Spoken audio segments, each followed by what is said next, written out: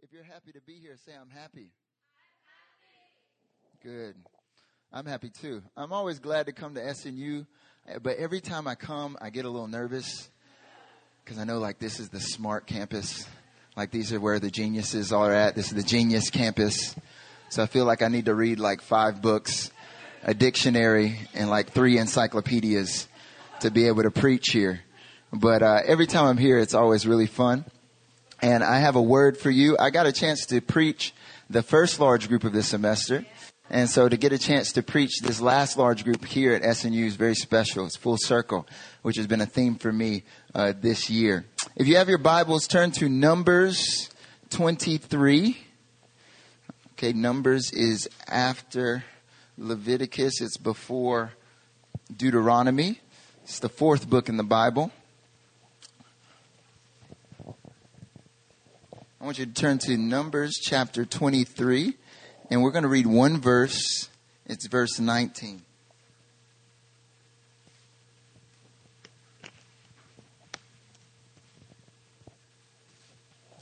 I just want to say, Eugene, I really like your boots. Those boots are ready for the apocalypse. Those are awesome. Those things are strong, like Eugene. Oh, man. All right, so Numbers 23, we're going to look at one verse, verse 19. If you don't have a Bible, just lean to the person next to you, get in their personal space, and read along. And we'll read it all together. Numbers 23:19, all together. 1, 2, 3. God is not man that he should lie, or a son of man that he should change his mind. Has he said, and will he not do it? Or has he spoken, and will he not fulfill it? Let me pray for us.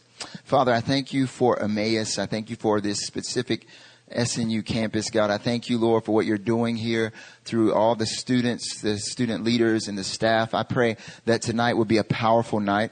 I pray, God, that as your word goes out, that it would change mindsets. It would release hope. It would release just a greater love for who you are, Jesus, and that every person in this room, God, would walk away transformed. From the staff to every student, God would walk away with a different mindset of who you are and what you're calling us to. We thank you, Lord. In Jesus' name, amen.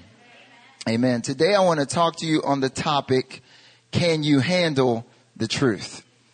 So I want you right now to turn to your neighbor, and I want you to ask them, neighbor, can you handle the truth?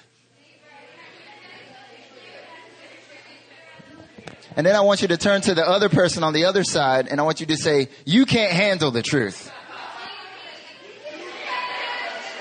You can't handle the truth. You know, back in the 1990s, now I know this is probably before half of you were born. I'm just kidding. You all were born in the 90s. There was this movie called A Few Good Men. Has anyone ever heard of this movie?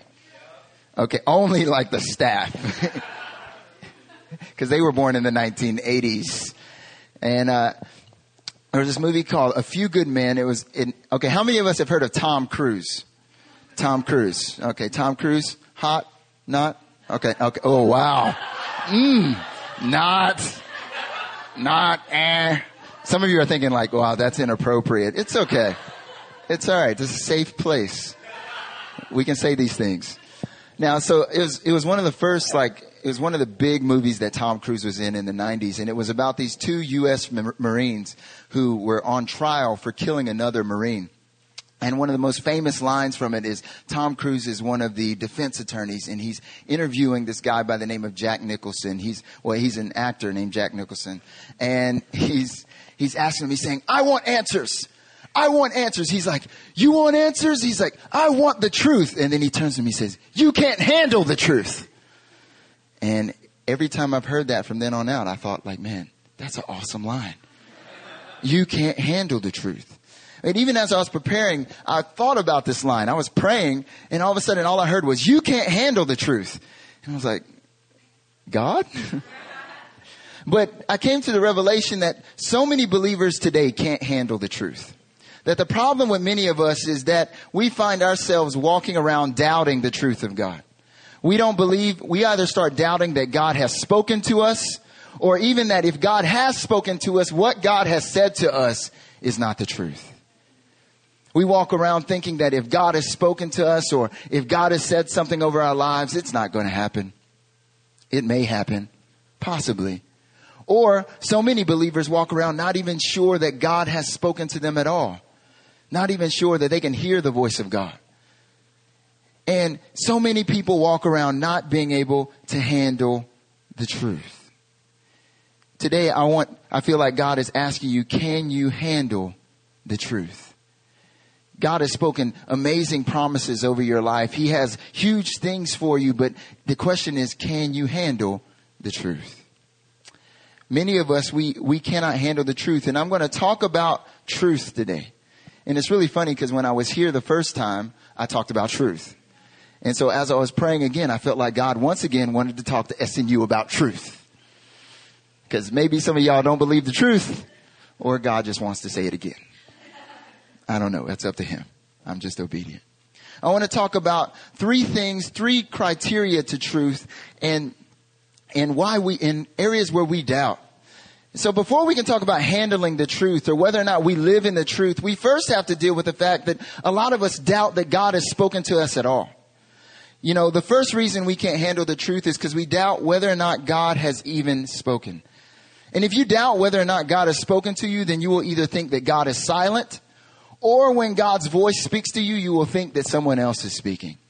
You'll find yourself confused, wondering, is that God? Does God even speak to me? Is he even trying to lead me? What is God saying? And there's two issues in regards to God speaking to us. And the first is God's capacity to speak. And the second is God's character in speaking.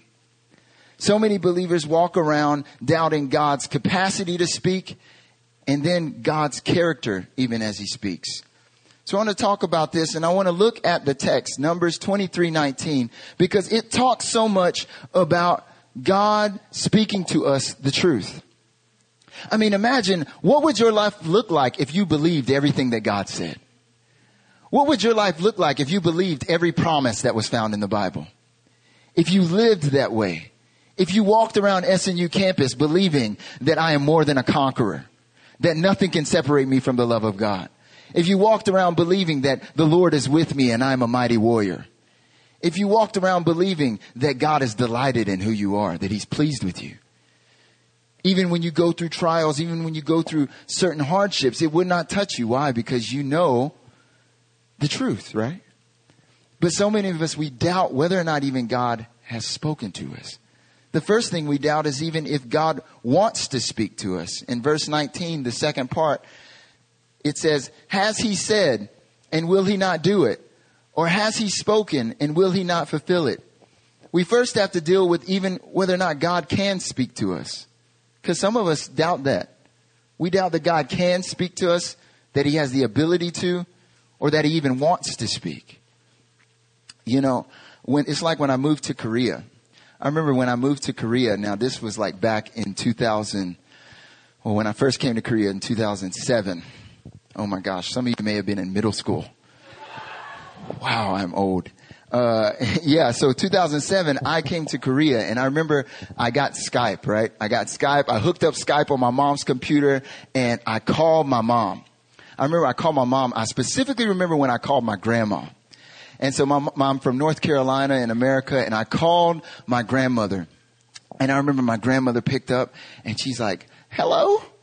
That's exactly how she sounds. And she's like, hello? And I was like, hey, Nina. I call my grandmother Nina. I'm like, hey, Nina, it's me.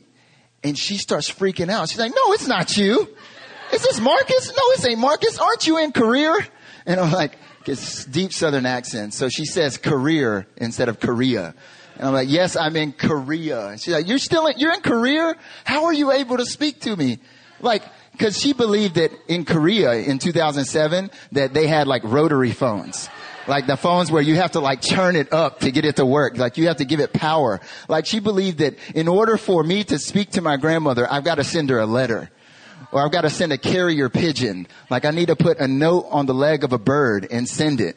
Because she did not believe that there was the capacity in Korea for me to speak to her. And so many of us walk around with that kind of mindset about God.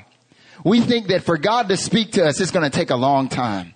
Or even if he wants to speak to us, he doesn't have the capacity to speak to us. He's silent. If he's going to speak, maybe he'll only speak to me in a letter, but he won't speak to me with his audible voice. We think that God's just he doesn't even have the ability or the desire to speak to us. But you know what? God doesn't use telegrams. God doesn't use carrier pigeons. He's got high speed communication. He's got supernatural communication. God can speak to you in any moment through anything. I want to talk to you about a few ways that God speaks to us. The first one way that God speaks to us is through his word. I'm going to give you a lot of scripture because I want you to know this is not coming from Pastor Marcus getting creative. God speaks to us through his word. 2 Timothy 3:16 says, all scripture is God breathed. Meaning all scripture, every word in the Bible is God inspired, meaning that he was the one who thought of it. He's the one who's speaking it. It's all coming from God. Psalm 19:7-9 says, the law of the Lord is perfect, reviving the soul. The testimony of the Lord is sure. The precepts of the Lord are right. The fear of the Lord is clean. The rules of the Lord are true and righteous altogether. God speaks to us also through creation. He not only speaks to us through the word. Some of you may have went to churches where all they told you was you only hear from God in the Bible. If it's not in the Bible, God has not said it. But that's not true. God also speaks to us through creation. Romans 1:19-20 says, for what can be known about God is plain to them because God has shown it to them. For his invisible attributes, namely his eternal power and divine nature, have been clearly perceived ever since the creation of the world in the things that have been made. So they are without excuse. Psalm 19:1-4 says, the heavens declare the glory of God. The sky above proclaims his handiwork. The heavens speak of who God is. Day to day pours out speech, and night to night reveals knowledge. There is no speech, nor are there words whose voice is not heard. Their voice goes out throughout all the earth, and their words to the end of the world. God speaks to us through creation. That's why when Rona goes up to a tree, she hears God. Anytime she's near a leaf, God gives her revelation. That's why I notice, like on Instagram, all her campus days, she's hiking. I'm like, who does this? Like every time I look on Instagram, she's up on a mountain somewhere and she's grabbed like 3 of you with her. Some of y'all are crazy enough to go.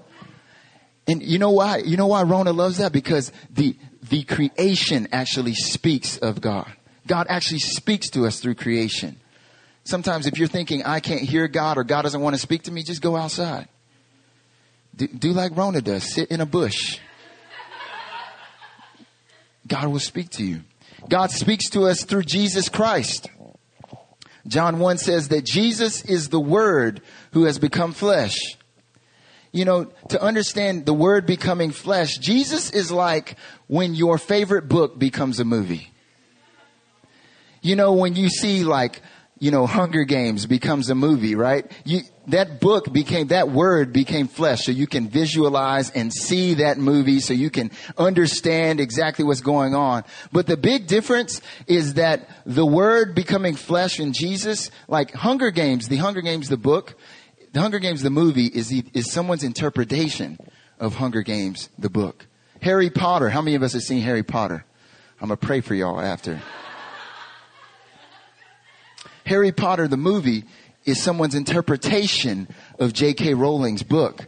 But Jesus is not someone's interpretation of the Word of God. Jesus is the Word of God. Jesus very much in his flesh, when you see Jesus, he is very much God speaking. When you read his word, when you see his life, when you understand and interact with who Jesus is, that is God speaking. Jesus says in John 10:27, he says, my sheep hear my voice. Some of us think, I don't hear God. I can't hear God. Jesus says in John 10, he says, my sheep. And newsflash, you are his sheep. You may not have looked in the mirror and thought of yourself as being a sheep. But Jesus says, my sheep, they hear my voice. They know my voice. Meaning that you have the ability to hear God and know God. God speaks to us through the Holy Spirit. John 14:25-26, Jesus says, he says, these things I've spoken to you while being present with you. But the Helper, the Holy Spirit, whom the Father will send in my name, he will teach you all things and will bring to your remembrance all things I said to you. He says that the Holy Spirit will teach you. Now, you guys are all in classes, right? How many classes have you been through where someone teaches you without speaking a word? Not many, right? Because in order to teach, you have to speak. And God speaks to us. He teaches us through the Holy Spirit. Romans 8:14 says those who are led by the Spirit are called sons of God. That means for when God leads you, when he guides you, that's all through God speaking. And now some of you may still think, well, I don't know. I don't understand. I don't hear God's word. I don't speak God. I've never heard God speak to me. Yeah, I've read the Bible and it's boring sometimes, especially when I get to Leviticus.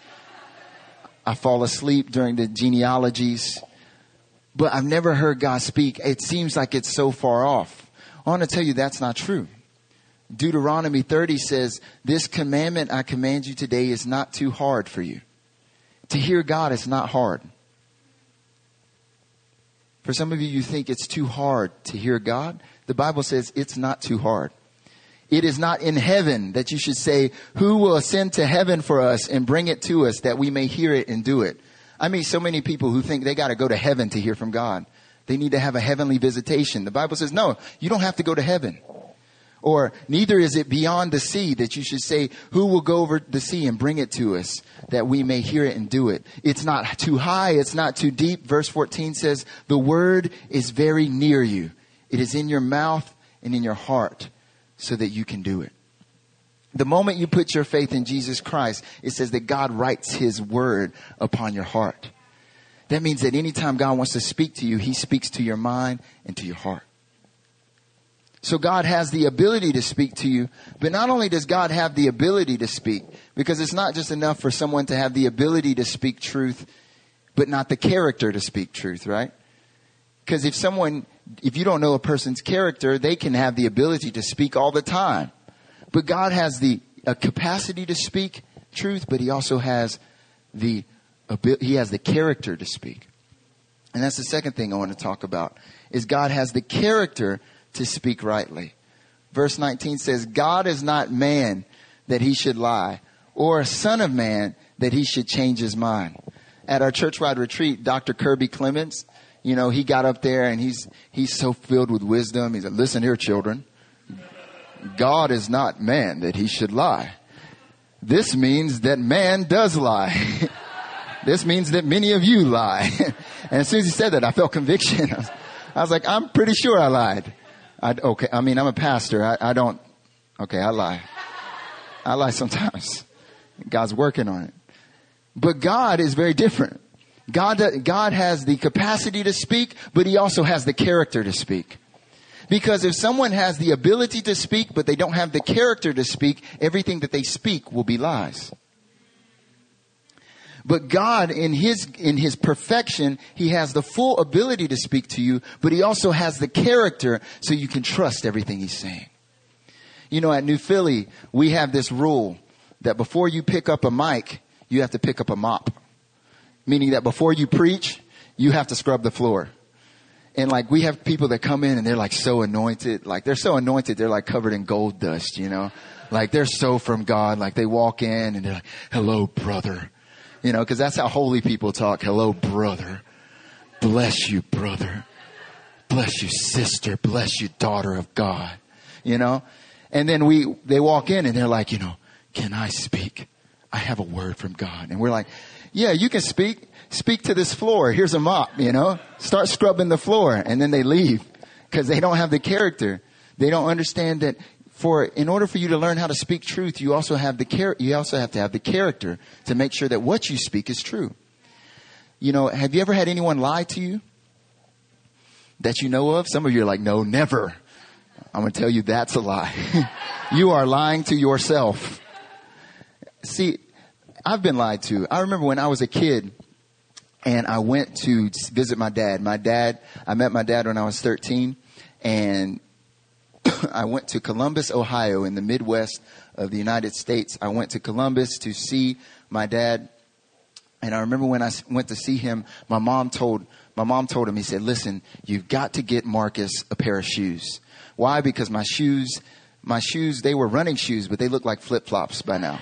Like they had holes in them. Don't feel sorry for me. I'm good. I don't need that.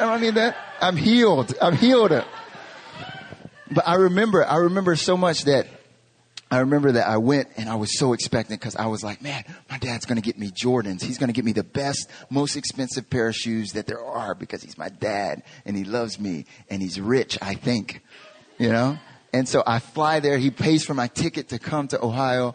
I go there. I get off the plane. We have like one of those movie moments, you know, like down the tarmac. I see him and I don't even know like exactly what he looks like. So I see like one black guy here and one black guy in the back. And I'm like trying to figure out, okay, which one do I run to? I ran to the right one because the other one like ignored me, but the other one like, you know, we had this moment and then we go to amusement parks. We have a great time. And now we're going to the Foot Locker. We're going to the shoe store to get the shoes. This is what I've been waiting for. This is what I came here for. All right. You know, I came here to see him, but I came here for the shoes. And so we're going and I'm expectant. Like he's like, I'm going to get you some shoes. I'm going to get you some really good shoes. I'm going to get you the shoes you want. I'm like, yes, Dad. You know me. You know my heart. I love you. And then we walk in and I run up to the shoes I want. They're way up there. They're men's sizes because I'm like, I just now went up like one shoe size to get the men's size. I'm a man now. I was 13. And I grab the shoes and I take them to him. I'm like, Dad, I want these shoes. I want these shoes. And then he looks at the shoes and then he looks at the very expensive price tag. And then he turns around and walks over to the other shoes that are 1/3 of the price. So these shoes were like $130 US. And then he walks over to the shoes that are $20 US. And he's like, hey, let's get these. And I remember I felt so devastated. I felt so betrayed. I felt like in that moment, the thing about it was, and God brought up this memory actually earlier this past year. And he said, Marcus, from that point on, you believed that I would never give you my best. I'd only give you what's on the sale rack. I'd only give you what's good enough. And that was a lie. That was a lie. When my father lied to me, I took that lie and I projected that lie onto God. And I walked around believing that God's character is one in which he won't give me his best. He'll only give me just good enough. He won't fulfill all that he said. He'll deceive me, right? He'll get my hopes up only to let me down.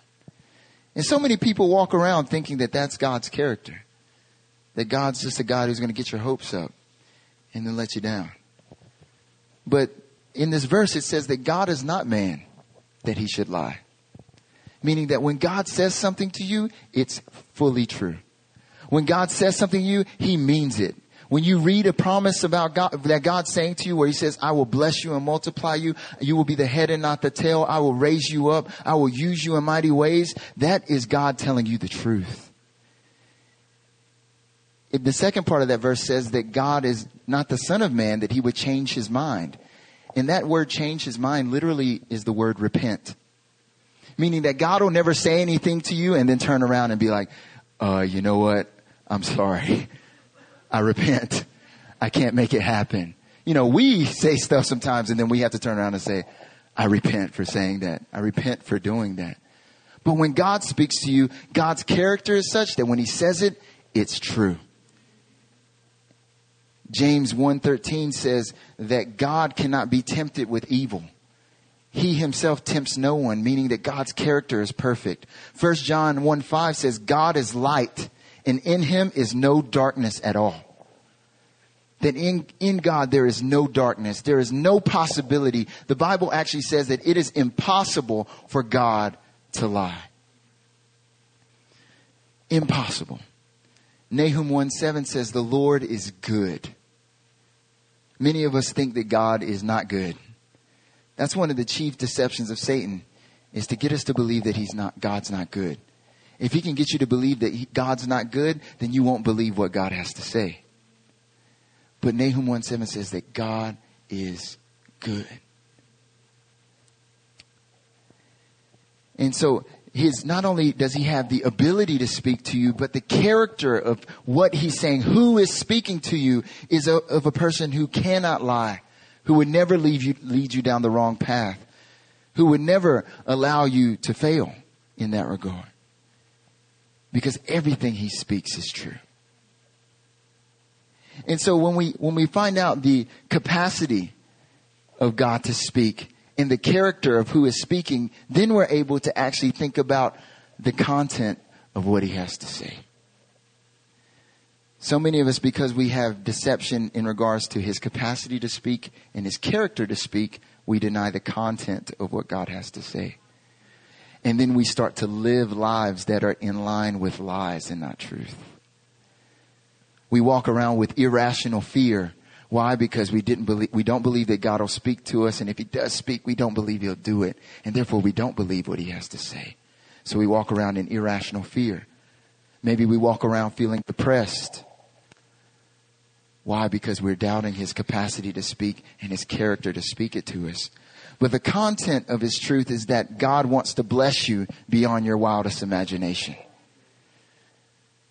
I want you to stop and think for a moment what it would look like for God to bless you, for God to do amazing things in your life. I want you to think about that. You know, this verse, Numbers 23, 19 to 20, it says, God is not man that he should lie, or son of man that he should change his mind. Has he said and will not he do it? Or has he spoken and will he not fulfill it? Verse 20, the next verse goes on to say, behold, I received a command to bless. He has blessed and I cannot revoke it. The context of this, God won't lie. God won't, when I first read that verse, I always got really convicted. I thought that this was telling me about how much I'm a liar. Even when I was preparing this message, I was like, should I call this message liar, liar? But then God was like, Marcus, you're misunderstanding that passage. Because every time we hear, oh, well, God's not a man that he would lie, we think, oh, man, I'm such a liar. God won't change his mind. He doesn't repent. Oh, man, God, but I need to repent. But the context of it is saying God is not a man that he would lie. He will bless you. He will provide for you. He will do things beyond your wildest imagination. See, the full context of this passage is that there's this guy named Balaam or Balaam, and he is a sorcerer. He is a witchcraft practitioner. He puts curses on people. And he has gotten hired by this guy named Balak, all right, or Balak. Some people mispronounce it, say Balak. But he gets hired by this guy, and he wants to curse the people of Israel. Because the people of Israel are moving through his land, and he's up on a mountain, and he sees them, and he's like, oh, snap, we're not going to be able to defeat that army. We need to get some outside help. And so he gets this guy. They hear Balaam. He's got it going on. He puts curses on people and bad things happen. So they bring Balaam in. And Balaam's like, okay, I'll say a curse. I'll say whatever. I'm going to pray. And whatever the Lord allows me to say, I'll curse him. It's fine. And then every time he wants to curse, he's like, I bless you. I bless you. It's actually like that movie, Liar, Liar. I don't know if you've ever seen that movie. Some of you are like, nope. Once again, I'm very old. This movie, Jim Carrey, where he gets his spell put on him, where he cannot tell lies because he's an habitual liar. Everything that comes out of his mouth is lies. And so he gets his spell put on him where he has to tell the truth. And so every time he's in an elevator and he's telling the truth and it's getting him beat up. Like every place where he would lie, he has to tell the truth. And what happens here with Balaam is every place where he would lie and say a curse, God has him tell the truth and say a blessing. And every time where he wanted to say something bad about the people of God, God shifts his tongue where he has to say something good. And that is because God's purpose for your life is not for you to be cursed, but for you to be blessed. That's because God's purpose for your life is not for you to fail, but for you to succeed. That's because God's purpose for your life, even in terms of the way you think, is not for you to expect death, but to expect life. See, many of us, we're walking around with this internal story that we live by, an internal narrative, where the story we believe about our lives is that everything's going to go bad for me. If I don't do everything right, it's not going to go well for me. If I don't do well here, if I don't do this, if I don't do that, if my parents say this, if this happens here, everything's going to go bad. And the story that we believe about our lives is that everything is headed towards a curse. And that's the story that we think we're on. It's this like atheistic, this humanistic kind of, it's all headed towards death. You only live once. Everything is decaying. And it's just this constant negative spin. And that's the way that we've been taught. And that's the way we live our lives. When we walk into the room, the first thing we're expecting is bad things. When we have a conversation with someone, we're not expecting them to like us. When we step outside, we're not expecting God to bless us. When we come before God, we're not expecting Him to say anything good. We're expecting Him to tell us about our sin. Repent. That's all we think God says, really. If God speaks to us, He only says one thing: repent. Because we have this internal narrative that we live by, which is not the true narrative that God has us in. See, the truth is very different.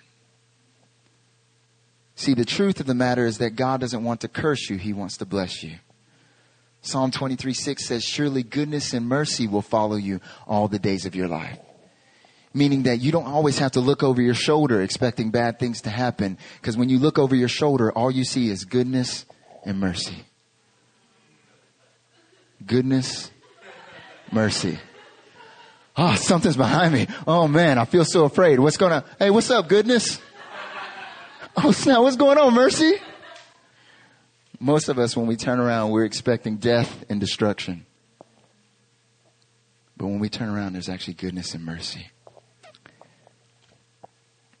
God says, He says, blessed will you be in the city and blessed shall you be in the field. The Lord will open up to you His good treasury, the heavens, to give rain to your land in season and to bless all the work of your hands. The story you live by is that God will bless all the work of your hands. That's the truth. The truth is that God shall bless you. Psalm 67 verse 7. It says, God shall bless us. That's pretty clear, right? You know, the first thing that it talks about that God said to man, it says that God blessed them. Then He said, be fruitful and multiply, fill the earth and subdue it. God blessed them. You are blessed. That's the truth. I love Matthew 7. This is one of the things that Jesus said. He said, ask and it shall be given to you. Seek and you shall find. Knock and the door will be open to you. For whoever asks receives, whoever seeks finds, and whoever knocks, it will be open to you. For if you have a father and you go and ask him for bread, will he give you a stone? Or if you ask him for fish, will he give you a serpent? Well, if your earthly father is being evil, some of you are thinking, my dad's all right. No, it means in comparison to how good God is, your earthly father is evil. If your earthly father who is evil knows how to give you good things, how much more your Father who is in heaven will give good things to those who ask.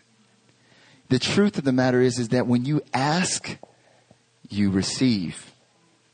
What's the last thing you've asked God for? Are you afraid to ask? Can you handle that truth? Are you afraid to ask God for blessing, for favor? Psalm 5, it says that the Lord blesses the righteous. He covers us with favor like a shield. That means that whenever you walk into any situation, you don't have to put up this shield, this wall. You know, so many people, when you meet someone new, you put up a wall. This is my boundary. You know, you walk into any situation, you got your guard up, right? The Bible says your guard is favor. Well, anywhere you walk into, the truth of the matter is that favor is your guard. Are you going to say something? Favor. Favor. It falls to the ground because all it hits is favor. That's the truth. That's the truth. Can you handle the truth? You know, the real content of the truth ultimately is Jesus Christ. John 14 says, I am the way, the truth, and the life. No one comes to the Father except through me. If you want the real content of God's truth for your life, look at Jesus. Jesus healed the sick. He raised the dead. He cleansed the leper. He cast out demons. He fed over 20,000 people with contents as small as 5 loaves and 2 fish. You know what that means? That means that no matter how small you think the ingredients are of your life, God can multiply it to feed millions. It means that no matter how small you think you are, it does not matter, because if you have Jesus, He performs miracles. He heals the sick. It means no matter if you're sick, if your body is hurting, that doesn't mean that this sickness is going to lead to death, but that God is your healer. He took tax collectors. They were the lowest of low. They were known to be stealers, thieves. No one wanted to talk to a tax collector because he'd just take your money right then. No one wants to be around a tax collector. Thieves, prostitutes. And He made them people who are now known around the world. That's the truth. The truth is that He took on your sin, your mistakes. He took on your doubt. He took your lack. He took your curse. He paid the penalty for your sin, conquered it all through His death and resurrection so that you can have life and have it to the full. That's the truth. That's the most beautiful, real truth. This is the truth for your life. This is the real narrative that you're in. You know, the world out there cannot handle this truth. It's so funny. You talk to someone on the street and you tell them all these magnificent things that God has done for them, and they have so much trouble believing it. Psh, whatever. Jesus has died for my sin. I don't have to work to be a different person, whatever. No, I don't believe that. They can't handle that truth. You know, it's the truth. This is the truth that is hardest to handle. This is the truth that seems like fiction. I love the quote by G.K. Chesterton. He said this. He said, "Truth is stranger than fiction because we have made fiction to suit ourselves." Truth, this truth seems stranger than Harry Potter. Why? Because we've taken these stories, we've taken fiction, and we've used it to suit ourselves because this truth seems too good to be true. That's why C.S. Lewis said, he said, "It would seem that our Lord finds our desires not too strong, but too weak. We are half-hearted creatures, fooling about with drink and sex and ambition." Maybe you don't struggle with drinking and sexual morality, but maybe ambition. When infinite joy is offered us. He said, we are half-hearted creatures, fooling about with drink and sex and ambition when infinite joy is offered us, like an ignorant child who wants to go on making mud pies in a slum because he cannot imagine what is meant by the offer of a holiday at the sea. We are far too easily pleased. That's what C.S. Lewis said. He said that for many of us, because we can't handle this truth, we'll stay in the mud pie, in the puddle. We think we're in the ocean. We're like, yeah, it's so much fun. Look at my sand castle. When the Father's like, I have an ocean over here. It's clean. It's pure. You can be there forever. Can you handle the truth? See, when we cannot handle the truth, we exchange it for a lesser fiction. We exchange the truth for a lie. And it talks about this in Romans 1. Romans 1, it says, because they exchanged the truth about God for a lie and worshipped and served the creature rather than Creator, who is blessed forever. Amen. They did not see fit to acknowledge God. God gave them up to a debased mind to do what ought not to be done. Here's what happens when you exchange this glorious truth for something less. They were filled with all manner of unrighteousness, evil, covetousness, malice. They're full of envy, murder, strife, deceit, maliciousness. They're gossips, slanderers, haters of God, insolent, haughty, boastful, inventors of evil, disobedient to parents, foolish, faithless, heartless, ruthless. I wonder if any of those, that was a long list, describes maybe you in some situations. Envious. You ever find yourself jealous? I wish I was like that person. Covetousness. I wish I had that. You know what that is? That's when you don't have sight of the truth. You lost God's capacity, His character, and the content of His truth. See, God calls you to be who believes the truth rather than the lie. God calls you to be a person who through Christ believes the truth of who He is, what He has said, and what He has done. The truth is so good. You know, another truth that God was reminding me of during worship is when he went down to Gideon. Gideon was in a wine press. He was hiding out from the Midianites. All the godless people had ran the entire area, and the people of God hid because they were scared. And God showed up to Gideon, and He said, "The Lord is with you, mighty warrior." And to Gideon in that moment, that seemed like a truth that he could not handle. In fact, he said, "No, that's not true." Has not God abandoned us? He said, no, the Lord is with you, mighty warrior. You know, something that God put on my heart for SNU is that the Lord is with you and that He calls you mighty warriors. That here on this campus that many of you have been walking around, maybe afraid to even talk about how you're a Christian. Maybe even afraid to stand up and actually talk about the truth in the life in which you live. But God has called you to stop looking down upon yourself. Stop thinking of yourself as less. Stop looking down upon yourself and saying, I can't do anything. I can't be used. God used 300 men to defeat thousands. God can take a small remnant and completely change this campus. But the question is, can you handle the truth? You've got to start with handling the truth of who you are before you can tell anyone else about the truth of who they are in Christ. Do you believe it? Can you handle it?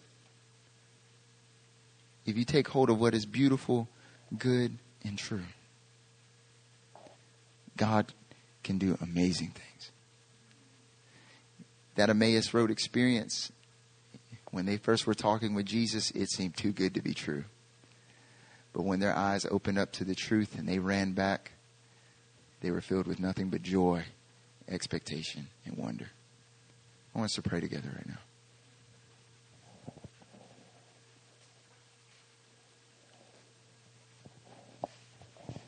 You know, Gideon believed that the story of his life was that he was hidden, weak, and forgotten. The story of the disciples' lives, when Jesus called them, they thought that their narrative was that they were going to just be fishermen their entire lives. Lowly, overlooked, even called stupid by society. The narrative that Mary Magdalene lived by was that she was shameful, that her mistakes defined who she was.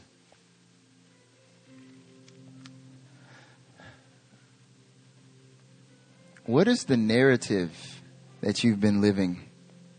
What is it? What story do you believe that you're a part of?